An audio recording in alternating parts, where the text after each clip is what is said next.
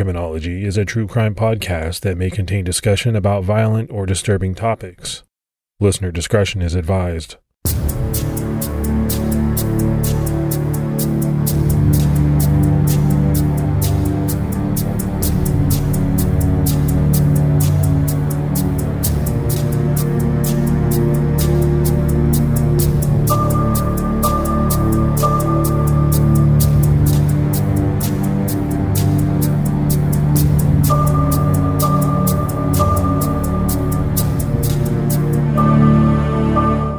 Hello, everyone, and welcome to episode 71 of the Criminology Podcast. I'm Mike Ferguson.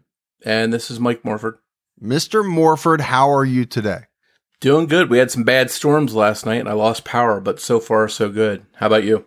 Yeah, no, I'm doing good. So we're hoping your power holds out for us to record this episode. It has been super hot, and I almost hate to say that, right? It seems like if we're recording in the winter, complaining about the fact that it's too cold, now it's too hot, it's almost like I'm not happy. It's like you're never satisfied. It's either too hot during the summer, like you said, or you're freezing and want to get back to summer when you're digging snow out of the driveway. Yeah, I hate to say it, but that's kind of how it is. I'd love for it to be about 75. But you know, the number of days that we have that are about 75 where we live, they're very few and far between. We just don't have that many of them. We're not San Diego. Yeah, but then with San Diego, you get mudslides or earthquakes or whatever you get in California. It seems like no place is perfect. No, there's definitely not. You just got to be happy, right, with what you have. My problem is being happy with the weather. I don't know what it is about the weather. I'm just never happy. Very, very seldom am I happy. So we do have a bit of news, Morph, that we wanted to talk to everyone about, and it's the 2019 People's Choice Podcast Awards. This is the 14th annual, and I'm surprised that they've been doing it this long. It's put out by podcastawards.com. And it is surprising that it's been 14 years. You think of when the internet started, when podcast started, and to have 14 years worth of these awards is kind of crazy, and I guess time sort of flies. Well, time does fly for sure. It seems like yesterday that you and I were working on Zodiac. It really does. And you can really help us out by going to podcastawards.com and clicking on the blue box that reads nominations now open. Click here to nominate. And once you click that box, you'll be prompted to sign up and start nominating all of your favorite podcasts in every category. Just remember, we're in the society category. Just look for criminology. And this thing does not last long. You can vote or nominate your favorite podcast until July 31st, 2019. And for us, for criminology, if enough of our listeners head over and vote, that will put us into the next round. And then that next round voting starts on August 11th, 2019. So, as always, we really hope that you enjoy the show and that you'll show us some love and head over and vote. More if we have some Patreon shout outs to give. We had Holly Norris, Keela Acker, Amy Comer, Deb Gran, Catherine Michelle, Rebecca Miller, and Zelia jumped out at our highest level. So that's awesome. Amazing support. We really appreciate it. Yeah, I recognize some of those names from the social media that we do and Twitter and Facebook, and those are some really awesome people. And we thank everybody that helps support the show through Patreon. And if you'd like to help support the show, you can visit patreon.com/criminology. All right. Now that we have all that out of the way, it's time to jump into this episode. And we're going back to the year 1980. And that's when Dorothy Jane Scott vanished without a trace from the UC Irvine Medical Center in Orange County, California.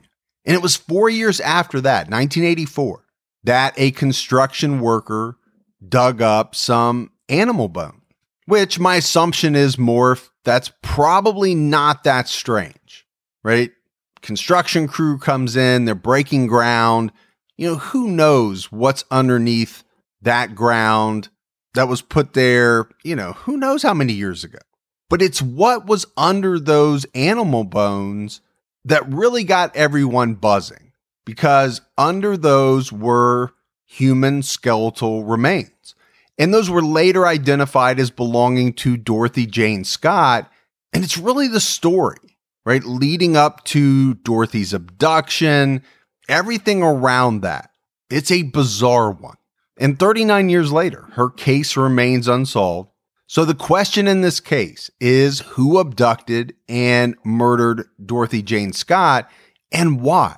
Dorothy Jane Scott was born April 23, 1948 in McKeescourt, Pennsylvania, to Jacob and Vera Scott. Eventually, the family moved to California and settled in the Anaheim area. After high school, Dorothy met a man from Missouri and began a relationship with him, but it didn't last. But out of that relationship came a son named Shanti, who went by Sean. He was born in 1976 in Orange County. While being a single mom was tough for Dorothy, she was determined to work hard and make the best life that she could for Sean and herself. Dorothy was an attractive, hardworking, energetic, and religious woman. But one thing is very clear. In all of the reading and the research about Dorothy Scott, her son Sean always came first. When Dorothy had to work, her parents Jacob and Vera would often watch Sean. Dorothy and Sean lived in Stanton, California, with Dorothy's aunt. And Stanton essentially borders Anaheim. It's in western Orange County, not all that far from Los Angeles. Dorothy worked as a secretary for a place called Swingers Psych Shop, which was attached to Custom John's Head Shop. Both businesses occupied a 2,400 square foot building at 517 South Brookhurst Street in Anaheim. This is just about a mile south of the Santa Ana Freeway. The two businesses were very similar to one another. In California, head shops were originally called psych shops until about the end of the 1960s. The head in head shop referred to anyone who dabbled in drugs. So basically, pothead, acid head, that's where they got it from. And back in that period of time, a large number of head shop customers were hippies. And I think that makes sense because a lot of people out in California during that time, I think, were hippies. Would you agree with that more? If it seemed to me that a lot of the people that were into that lifestyle gravitated towards everything that California had to offer. Yeah, California, it seemed like no matter if it was up in San Francisco or down south in Orange County, they were very welcoming of some of those people that like to dabble in that stuff. And I guess I have to be careful in making the word hippie synonymous with drug users, but obviously a lot of hippies were into drugs. I think that's pretty well known. But when you talk about these psych shops or head shops, they typically sold all the drug paraphernalia that anyone would need, like bongs, pipes, roach clips, etc. Morph, I know you're a lot more familiar with all of the inner workings of the drug paraphernalia business than I am. I definitely remember the big roach clips with feathers hanging from them on people's mirrors back in the 80s. I do too. But to be honest with you, I was so young that at the time, I did not know what that was. I literally thought that was like some kind of hair accessory and I think people did clip them into their hair at in some times. But that's how naive I was. And maybe it's just because I was a little bit younger. It's like a lot of things, right? You look back now as a middle-aged adult at some of the things that happened and you're like, oh, that's what that was. Now, I remember the first time I ever saw one, I had asked my mom what it was, and she gave me some kind of crazy excuse. Well, as a parent, you need to be light on your feet, right? When your kids are asking all of these questions, it's kind of a dance sometimes around what the answer is. It depends on the parent. Some parents are like, that's a roach clip, and this is what you use it for. But I think the big thing to make of this psych shop, really, it wasn't the type of environment that someone would expect a person like Dorothy Jane Scott to work in. Right? We mentioned it. She was religious, but she was also a single parent who needed a job. And Dorothy's duties usually kept her working in a back office. away from most of the clientele. I think in large part, she was shielded from that customer facing part of the business. She was dealing with paperwork and things like that. She wasn't out behind the counter recommending which bong works best with whatever strain of weed you had. And I think you've got to give her credit as a single mother going out and working a job and taking care of a child on her own. She took whatever she could and went out and made money for herself and her son. So that's admirable. Well, and that's what single mothers do, right? And that's why, we praise all mothers. Being a mother is very tough. I look at my wife and think, man, you really got it going on to be able to juggle everything. And it's just amazing. I say it a lot. I think being a mom is way harder than being a dad.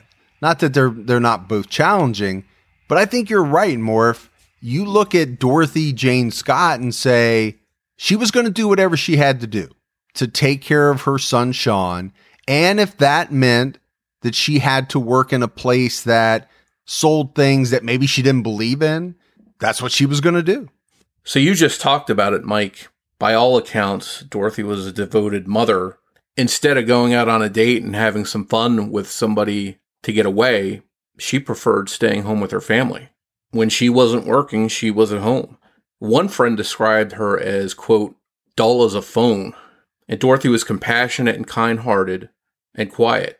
Dorothy's brother once said she exemplified the word give. She'd just give and give and give, no matter what it cost her. And Dorothy's life seemed pretty normal and perfect. But that all changed in 1980. So I want to go back, Morph, and talk just about this statement from a friend of hers who described her as dull as a phone. My assumption is that was meant in not as a derogatory of a way as it comes out, because that sounds pretty bad, right? You're as dull as a phone. But I think maybe we're saying it out of context, hopefully a little bit. My assumption is it was meant to say that, she's reliable. You can count on Dorothy to do this, this, and this. She's not going to go out and do anything that's going to shock you, to surprise you. Like a phone. A phone does what it does, and that's all it does. Yeah, I think she pretty much is saying what you're saying, that she wasn't a wild card. Yes. Yeah.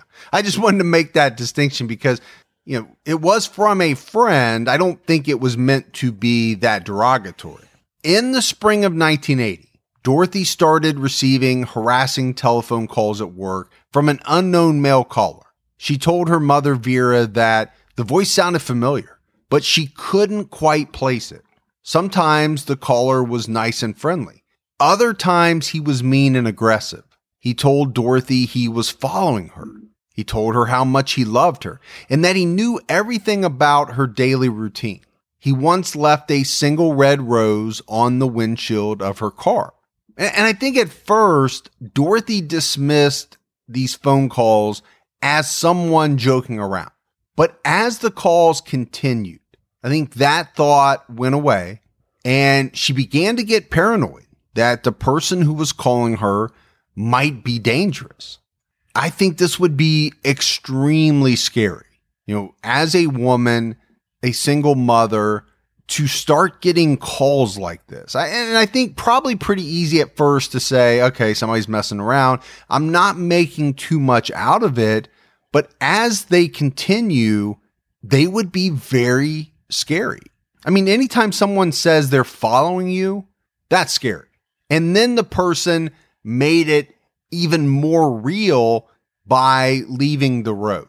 Then you're taking it from the phone call, which seems somewhat far away, right? I mean, even though it doesn't have to be, the person could be across the street, but it's over the line.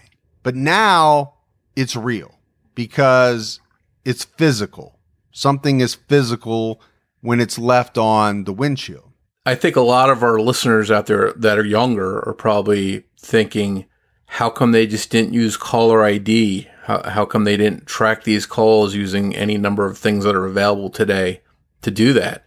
And back in the 80s, especially the early 80s, that kind of stuff just wasn't available. I don't even know if they had Star 69 back then. Yeah, I don't know if they did either, but you're right. I mean, today it's very tough unless you're using, well, now today they probably have software that masks your cell phone number. It gives you a fake cell phone number. Who knows? There's all kinds of stuff going on. But in the 80s, obviously no cell phones. You're calling on a landline, and it wasn't that easy to figure out who was calling you. And I know in the town where I grew up, at least, prank calls were very common. I used to get them at my house.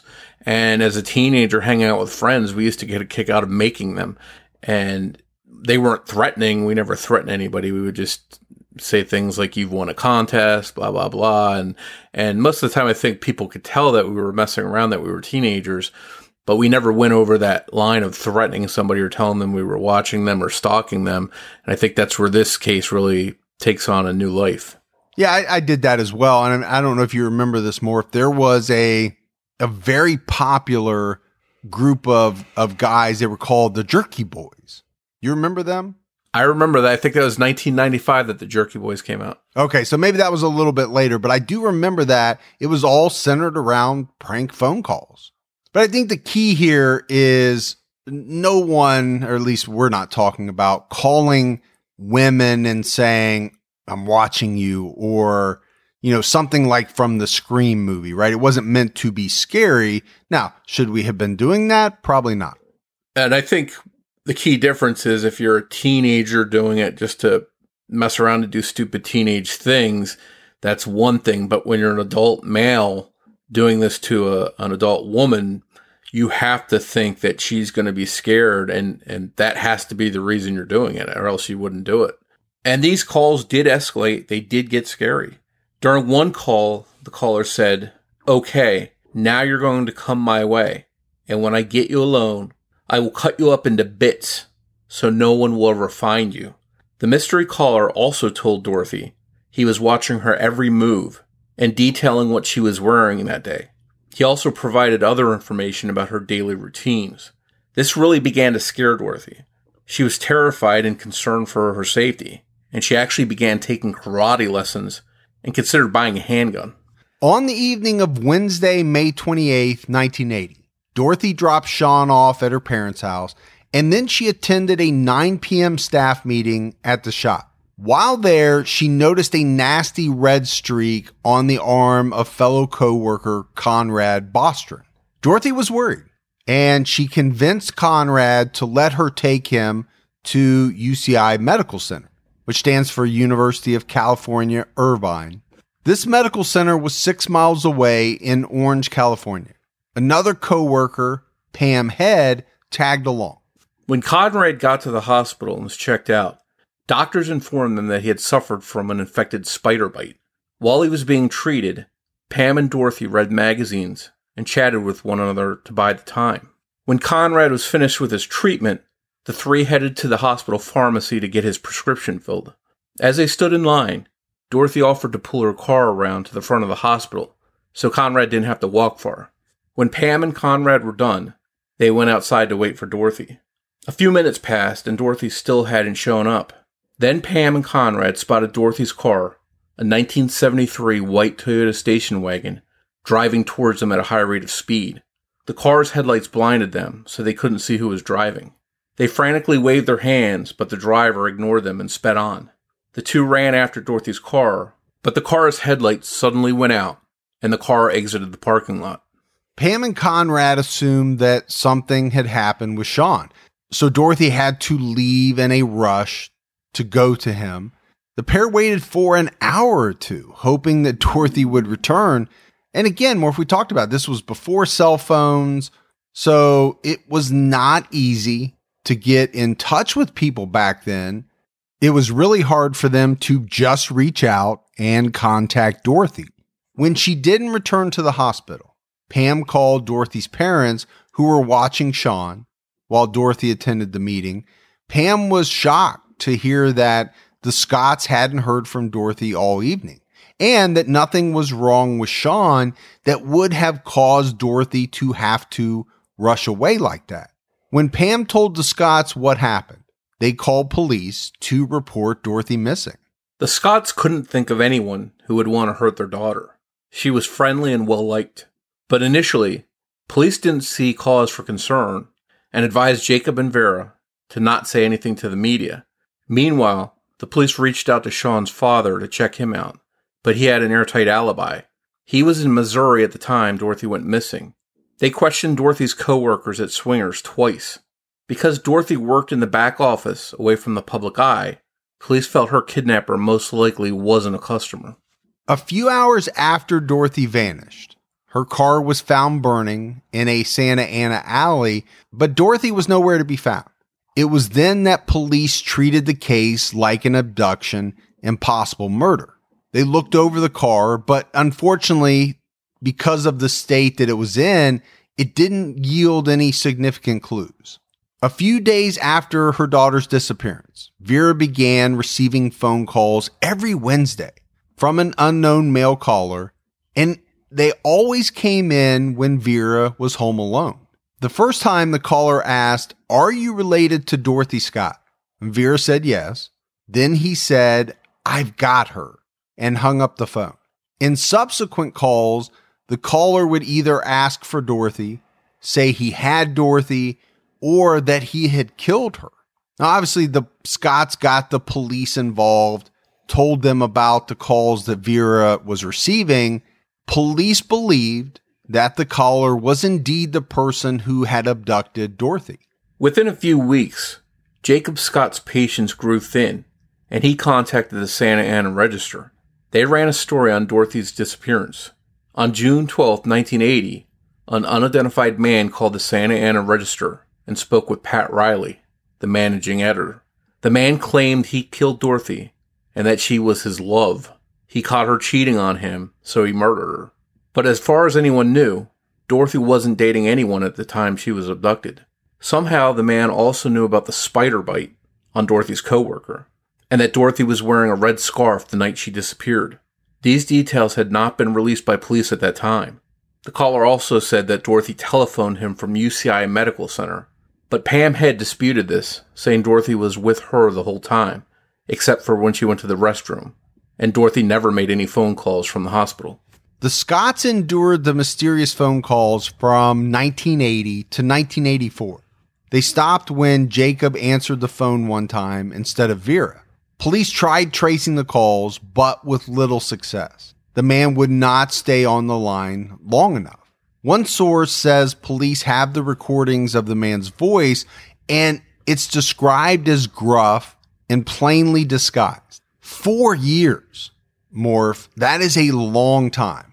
Number one, for your daughter to be missing, you're extremely worried. You don't know what's going on.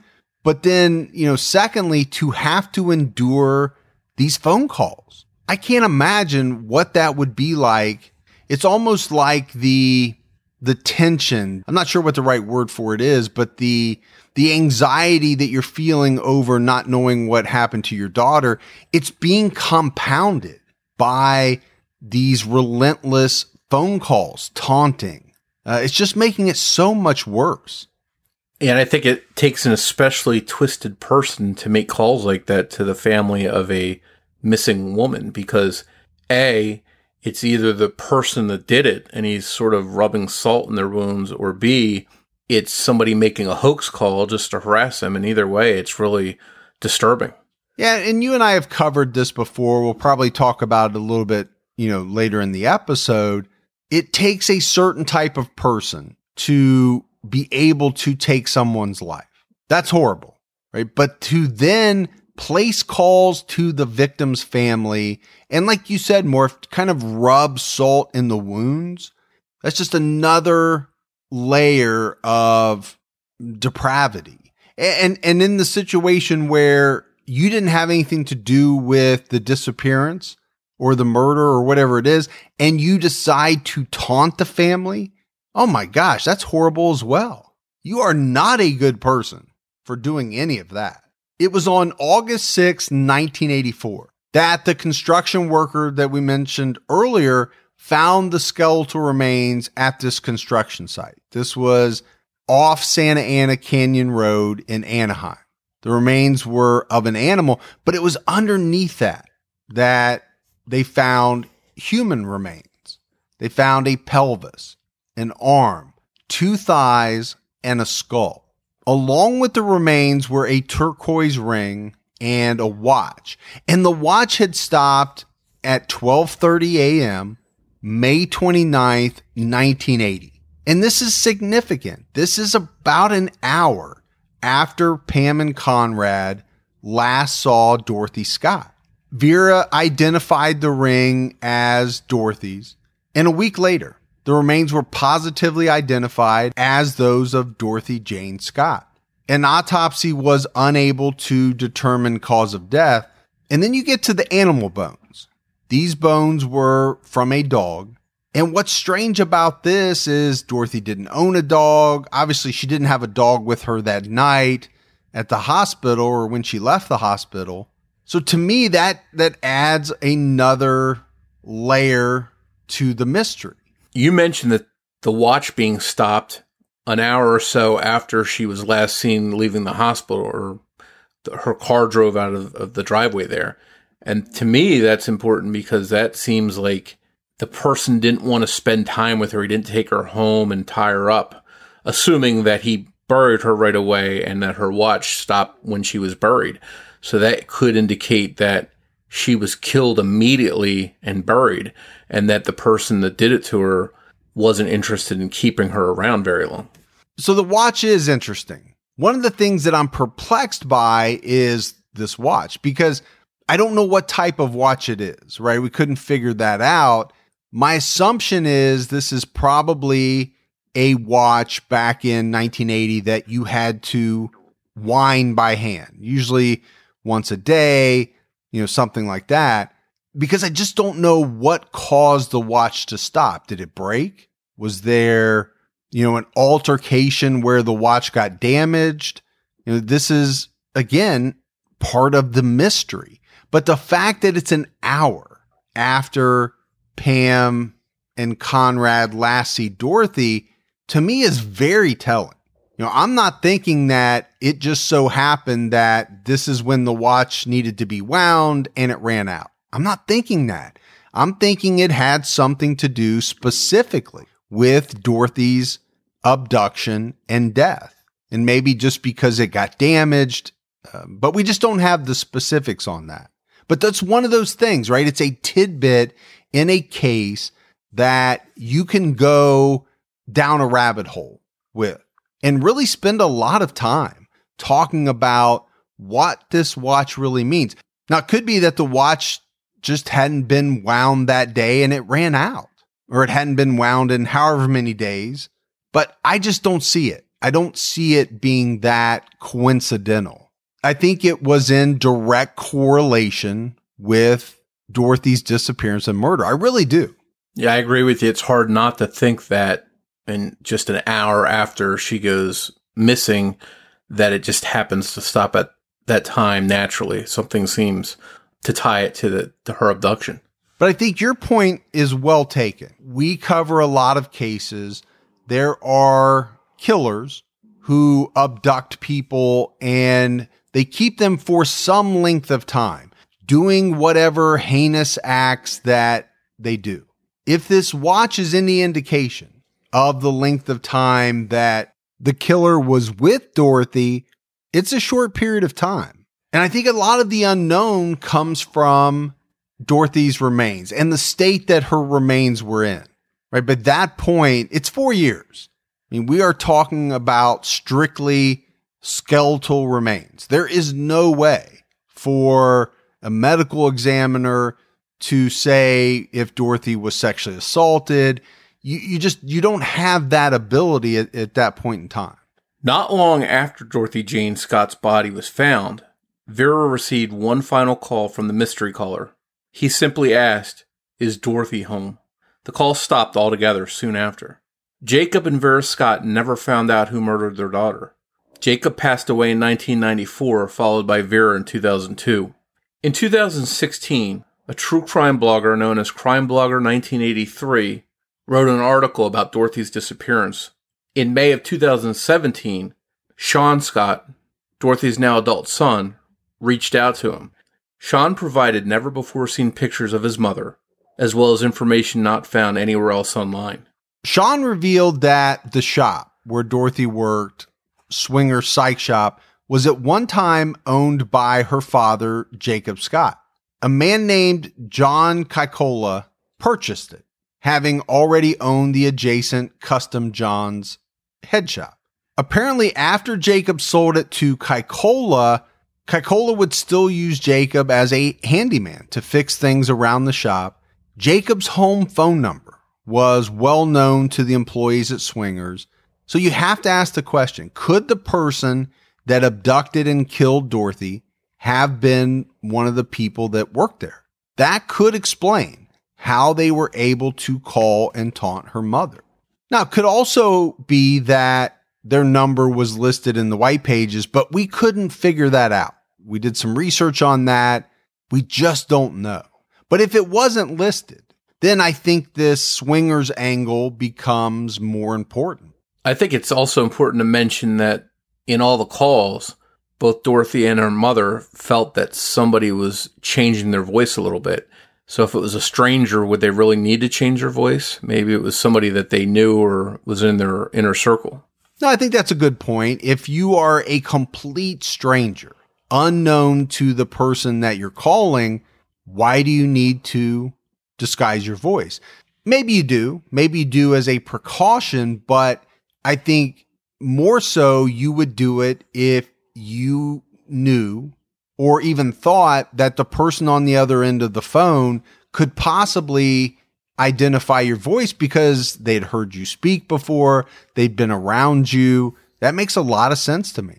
Through friends of Dorothy's in Missouri, Sean learned of a possible suspect in his mother's murder. The man's name was Mike Butler. He was apparently an unstable individual who lived in the Santiago Mountains and became involved in cult activity. According to Sean, Mike was obsessed with Dorothy, and it just so happened that Mike's sister Rosemary allegedly worked with Dorothy at Swingers Psych Shop. Everyone was treated like family at Swingers, and Jacob never suspected an employee in his daughter's murder. Sean has repeatedly tried speaking with Rosemary, but she avoids talking to him. Authorities were aware of Butler at the time, but didn't have enough evidence to call him a suspect or a person of interest. Mike Butler passed away from pancreatic cancer in June 2014. An online memorial offered some information on his life and the type of person he was. And it read as follows. Have you ever noticed a person who seems interested in you, not for a particular reason or because they want something from you, but genuinely interested in you and who you are? They want to help you simply because to them, it seems like the right thing to do.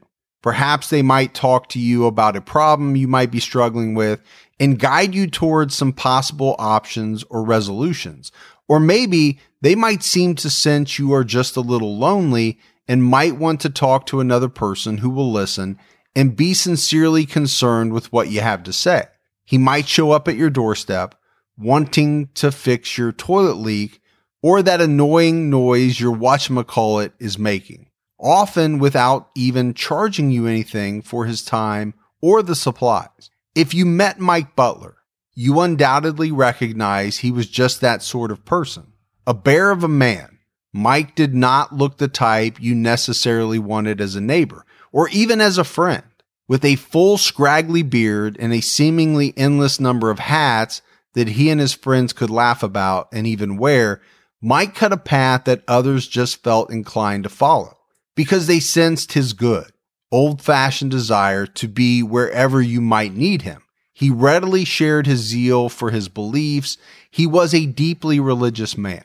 Mike was born to loving parents, his mother a New Zealand war bride, his father a dedicated career Army captain. He was an Army brat as the young family followed the assigned Army posts.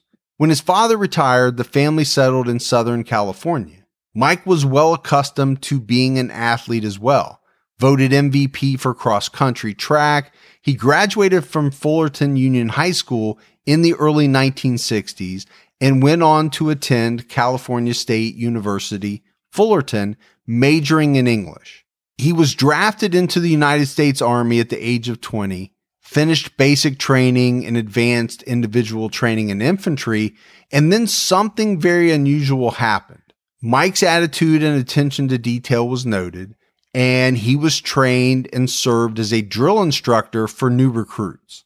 After serving briefly in that capacity, he was assigned overseas to Germany in 1967 and became a news writer, reporter, and was often published in Stars and Stripes News. He served as the base commander's public information and media officer and photographer as well. When Mike's time in the Army was complete, his civilian life was quite different from the military life he had been used to. He became a music roadie for several rock bands, including the Beach Boys and Bertha, an all-girl rock band his sister was a member of. He soon settled in Orange County, California, and was employed as a machine shop maintenance employee and later as an electrician at Biola College. So Morph, I felt like we had to use this because there just really wasn't a lot of other information out there about this individual, Mike Butler. I think, to say the least, the guy had an interesting life. Goes from being an Army brat to, being in the Army himself, does all kinds of stuff, drill instructor, media officer, but then gets out and is a roadie for some rock bands, then becomes an electrician. It's a guy's life written by his family. As I was listening to what you said, I didn't hear anything strange or unusual or scary in there. It just sounded like a normal guy who had an interesting life. But then again, if this is his family or friends that put this statement together about his life, I wouldn't expect to see some weird, scary stuff in there. Would you? No, I think it would be shocking to see in a memorial, to see or read in a memorial of someone's life, a bunch of red flags. You're just not going to see that. And I think we talk about enough cases where friends or family of some bad people are shocked when they find out that the person is a bad person. They had no idea. That could be the case here. Or maybe this guy was what he seemed and he wasn't a monster, the person that was doing this to Dorothy. While Butler was never arrested and didn't seem like a murdering type, he makes for a good possible suspect if the information we have about him is accurate. For one, his sister supposedly worked with Dorothy, so he may have met her through Rosemary. It's rumored that he became obsessed with Dorothy. And as we mentioned, the caller disguised his voice, which means that he didn't want anyone to recognize it. Is it possible that Vera might have recognized Butler's voice? If Rosemary did indeed work at the shop, there's a good chance Mike Butler may have stopped in a time or two to see his sister and met the Scott family. And if Rosemary did work there, she may have known about the spider bite that brought Dorothy to the hospital and relayed the information to Mike. But there's actually some doubt on whether Rosemary actually worked at the shop. During the 1970s and 80s, she was a backup singer for some very famous singers. I mean, we're talking about Linda Ronstadt, Carole King, Billy Joel, Whitney Houston, Kenny Loggins, and others, but those are very famous musical acts. The singing gigs would most likely have earned her enough money that she wouldn't have needed to work in the shop. In her biography on her Facebook page, there's no mention of her doing anything other than singing as a career. As far as we can tell, no suspects have ever officially been named by police, and no one's ever been arrested in connection with the abduction and murder of Dorothy Jane Scott.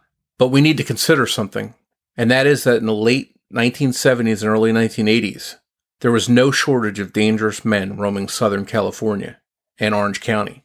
In fact, there were a lot of serial killers that moved through there. People like Rodney Alcala, the dating game killer, or Gerald Parker, aka the bedroom basher. They were prowling in the 70s and 80s, and the Night Stalker Richard Ramirez was down in that area. There were plenty of predators prowling that area when Dorothy Jane Scott was abducted and killed. If Dorothy wasn't killed by someone close to her, then maybe she was the victim of one of these violent predators. And Morph, I think this is something that's talked about a lot. You almost have to talk about it anytime you're doing a case in the Southern California area, because there were so many violent predators, and really some that gained a lot of notoriety. I mean, you mentioned it, Rodney Alcala, Richard Ramirez. These are people that are very well known. They're infamous in the world of true crime. And you just named a couple. I mean, there were many, many more, right? Operating in and around that time frame. It's plausible that a person such as Dorothy Jane Scott could have been targeted on a night by someone like this. I think statistics would point to the fact that most likely it was somebody that Dorothy knew, but it didn't have to be. Now, there's one violent predator whose MO closely matches what Dorothy Jane Scott experienced, and that is the Golden State Killer. And he was in the Orange County area around the time of Dorothy's murder. Of course, at that point, there locally, he was known as the Night Stalker, but later became known as the original Night Stalker, since he was active before Richard Ramirez was given that moniker. And obviously more, if this is something that we've talked about a lot, we did an entire season, a very long season, in fact, on the Golden State Killer. And we know that the original Night Stalker / Golden State Killer was identified in April 2018 and taken into custody. The man that police believe committed all these crimes is Joseph James DeAngelo. And speaking of that season 2 that we did on the Golden State Killer, it's still available on Stitcher Premium, and they have a free 30-day trial. So, if you found Criminology within the last 6-7 months and you have not listened to season 2, it is well worth it to take advantage of that free 30-day trial so that you can binge that entire season. But in our coverage of the East Area Rapist, original Night Stalker, Golden State Killer, the one thing that we constantly saw was that the predator was not just interested in getting in and out. This person enjoyed tormenting his victims, both before an attack and after he physically and sexually attacked them. And the time frames of, when this person would torment friends and family, it's astounding.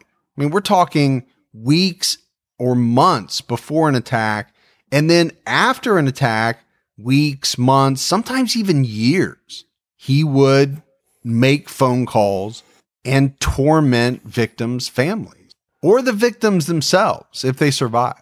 And I think more if it's really easy to make the connection here, because you remember back to the specifics of, and there were so many, right? So many victims in that East Area Rapist Golden State Killer case. Some of them are so eerily similar to what we've just talked about happening with Dorothy Jane Scott and the subsequent phone calls to her mother, Vera. This taunting came a lot of the time in the form of phone calls to his victims. Sometimes he would whisper or say things that were obscene or threatening. Other times he wouldn't say anything. So this history of calling and taunting victims by DeAngelo closely matches what we see in the Dorothy Jane Scott case. But it's not just the calls to Dorothy that seem to make DeAngelo a possible person of interest in this case. One thing we know, going back to some of the earliest East Area Rapist activity, was that in many instances, dogs were bludgeoned or stabbed during his prowling. This was a trend that continued right up until the East Area Rapist migrated to the Goleta area of Santa Barbara, where he became known there locally as the Creek Killer. In multiple instances there, dogs were injured or killed, and in one attack, there was evidence that DeAngelo brought a dog with him to the scene of the crime. So when we think about all of that, and the fact that Dorothy Scott was found in a grave with the dog, it's hard to ignore that there are some parallels here. I think we have to look at the locations of DeAngelo's attacks in Orange County. What's also interesting is that family members of DeAngelo's lived in Irvine, directly in the 1 to 2 square mile section in between his victims, Manuel Whithoon and Janelle Cruz. Well, it turns out that DeAngelo's brother John lived very close to Dorothy Jane Scott's parents, her aunt who she was staying with at the time of her murder, and her place of employment at the head shop. John DeAngelo lived on Tina Way. Dorothy's parents lived on Stony Brook Drive. Dorothy's aunt lived on the 8,000 block of Winston Road, and the head shop was on South Brookhurst. These 4 locations are in close proximity to a 1 to 2 mile stretch of a road called South Gilbert Street. And how's this for close? The distance between John DeAngelo's home on Tina Way and Dorothy's aunt's home on Winston is only 7/10 of a mile. And more if I think, people could say, well, you're just always trying to work in the Golden State Killer. All right, maybe so. Maybe so. That is a case that is fascinating. And we know from our audience that people are fascinated by that case. We're not making this up, though, to include it in the episode. I think that's what's important when you look at the 3 locations. Okay, the fact that they are fairly close to each other, that doesn't mean anything. When you talk about the fact that DeAngelo's brother John lived on Tina Way in the middle of these other, around these other 3 locations, that gets very interesting to me because that's a connection. That's a possible connection. DeAngelo would have most likely visited his brother John. Is it out of the realm of possibility that he might have visited, the psych shop or the head shop or, a place that was very close? I don't think it is. We don't have any concrete evidence to back that up, but you often don't in these unsolved murders. But you can't tell me it's not interesting. And to your point, I don't think we're inserting DeAngelo into this equation randomly. His MO fits what we saw in Dorothy's case. So it's only natural to discuss him here. So is it possible that DeAngelo chose his known victims in Orange County because he somehow saw them while visiting family members? I think it's entirely possible. If he was Dorothy Scott's killer, could he have targeted her after seeing her in the area? Unfortunately, we don't know much yet about what drove DeAngelo. Hopefully we will. I don't know. We don't know whether he chose his victims randomly or if he even interacted with his family in Orange County. We just don't know. Police are still trying to dig into him, and to protect the integrity of their investigation and the case against him, obviously they're not talking a lot about the particulars. And of course, neither is Joseph J. DeAngelo. He's not giving any interviews talking about how he did what he did, because right now he doesn't want to say that he did that stuff. I think one last thing we need to talk about connected to DeAngelo is where Dorothy Scott was abducted from, the University of Irvine Medical Center. That was the same place that one of DeAngelo's victims worked at. Victim Keith Harrington was in his 4th year of medical school at the University of California at Irvine when he was murdered in August of 1980. So you have Dorothy abducted from the medical center in May of 1980. This is after she experienced some harassment similar to that of what DeAngelo used to inflict. And then just a few months later, Keith Harrington, who worked at that medical center, was allegedly murdered by DeAngelo.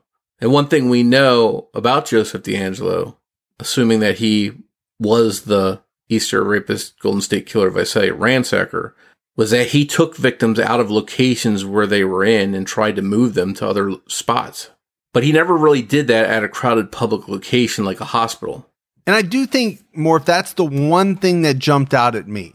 We spent so much time researching and talking about the East Area Rapist, the original Night Stalker, the Visalia ransacker, the Golden State Killer. It got to a point where there were so many names I couldn't keep track of.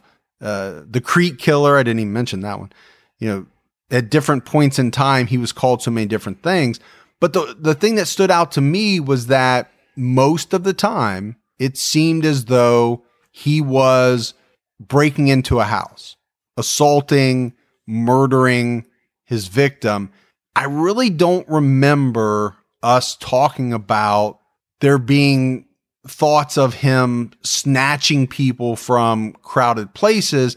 And it sounds like that's what happened to Dorothy Jane Scott. So, as much as we've talked about the MO of Joseph J. DeAngelo, again, if he was in fact this person they believe he was, being similar to the person that abducted and murdered Dorothy Jane Scott, this one thing kind of gnaws at me a little bit.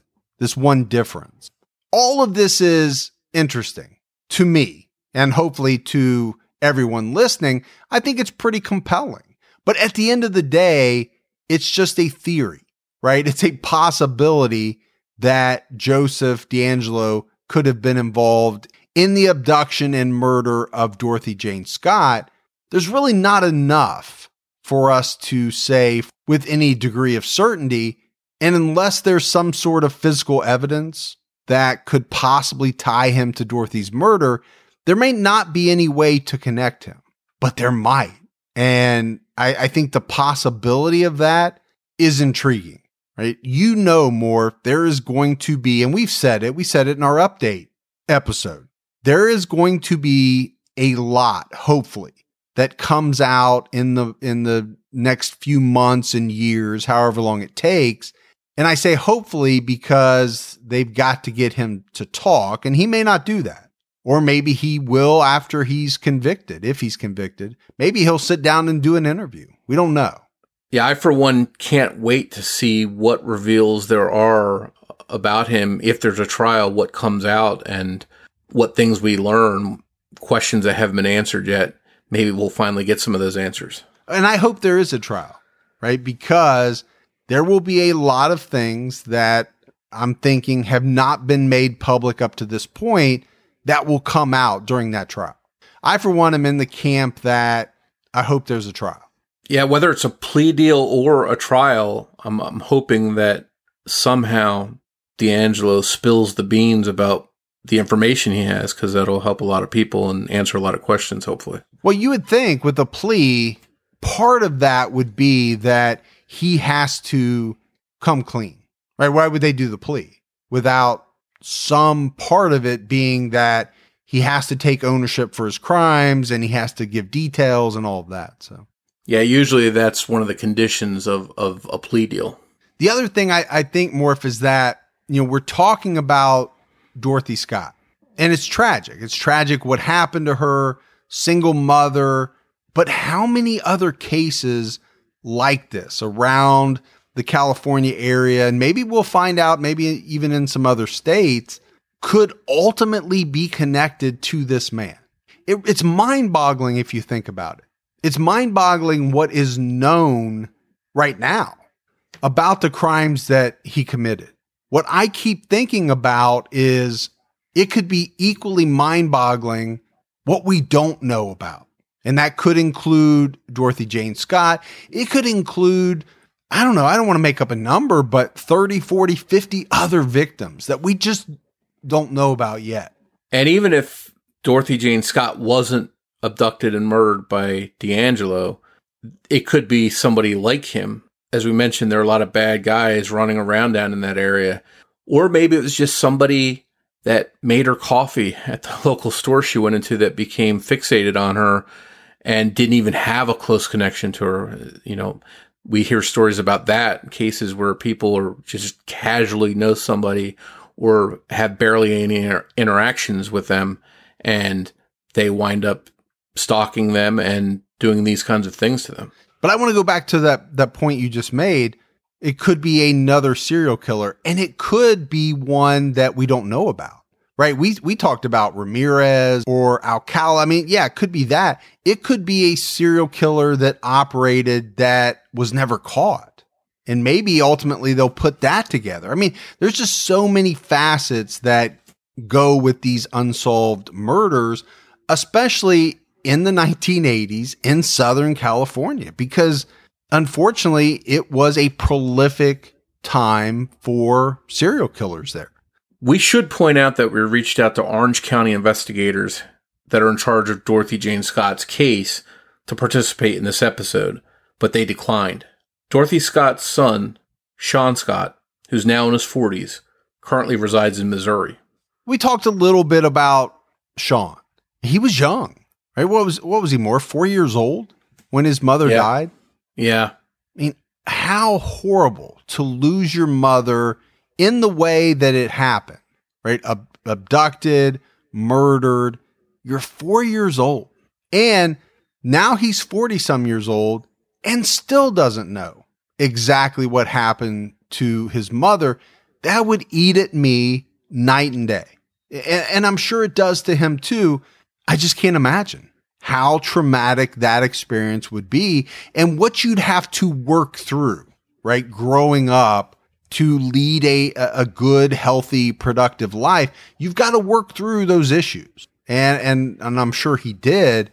It's just something that you wish no young child ever had to go through.